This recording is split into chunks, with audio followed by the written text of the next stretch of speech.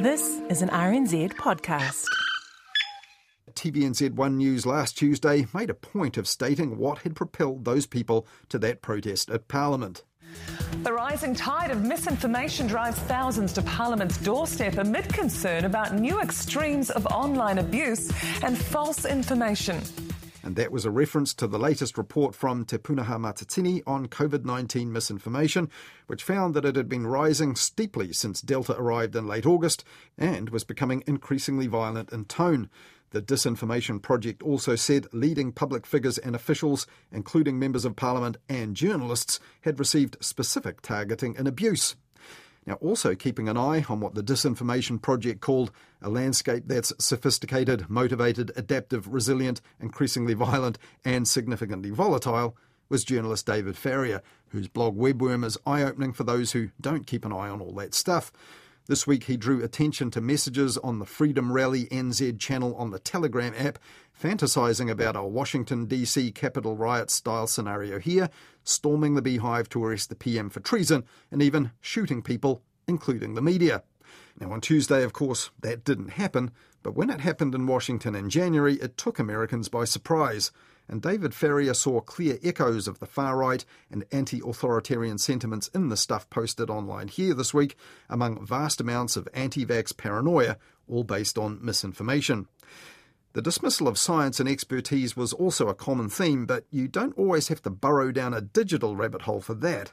The health response, for all that the Rod Jacksons want to squeal about, is over. As News Talk ZB's Kate Hawkesby on air on the morning of the protest last Tuesday, and she hadn't finished belittling the public health experts.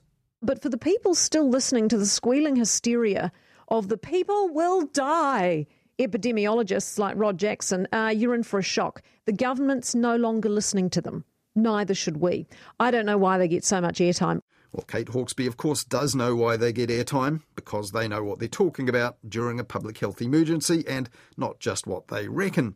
But what Kate Hawkesby reckons is usually echoed on the air by her husband, who's on the air just after her every weekday on News Talk ZB, and so it was last Tuesday. Ask Michael Baker whether we should be being more cautious, be in lockdown longer and wear masks literally forever. He'll always say yes. What about if you ask him, should we be freaking out? No, he'd say far too conservative to freak out. That's far too much of an emotion. You leave Rod for the freaking out, Hendy for the deaths, and Baker for the conservatism. Got all bases covered, 21-9. And Mike Hosking had one expert in particular in his sights.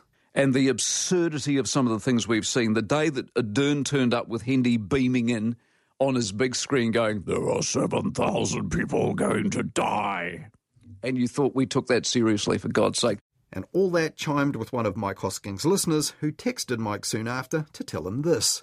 Mike, the biggest problem we have is that we took the rectum of the medical profession, the epidemiologist, and turned them into gods who manage the pandemic. Then, to make matters worse, we allow them to rely on the other voodoo discipline of modelers, the results moronic medical decisions with devastating economic impacts. I think that if we ever get around to holding a Royal Commission, you'll probably find that's true. And it's the same all over the world. The epidemiologists and the modelers have been the same all over the world. Sage in Britain. They've all been proven to be wildly, wildly inaccurate. But that same day on his website, Politic, veteran political journalist Richard Harman pointed out the Prime Minister's office recently released modelling that influenced its latest alert level decisions, which forecast there would be about 1,200 new cases and 15 patients in ICU by the end of last week. And it was not all that far out. There were 1,037 new cases and 7 in ICU. Now, that modelling also forecasts 1,400 new cases and 20 patients in ICU by the end of next week, something that would suggest the outbreak is approaching a plateau, if not necessarily a peak. And that's important and significant if that's how it pans out. And Mike Hosking and his ZB listeners who reckon the epidemiologists reside in the rectum of science should be able to work out by then who's really talking out of their backside.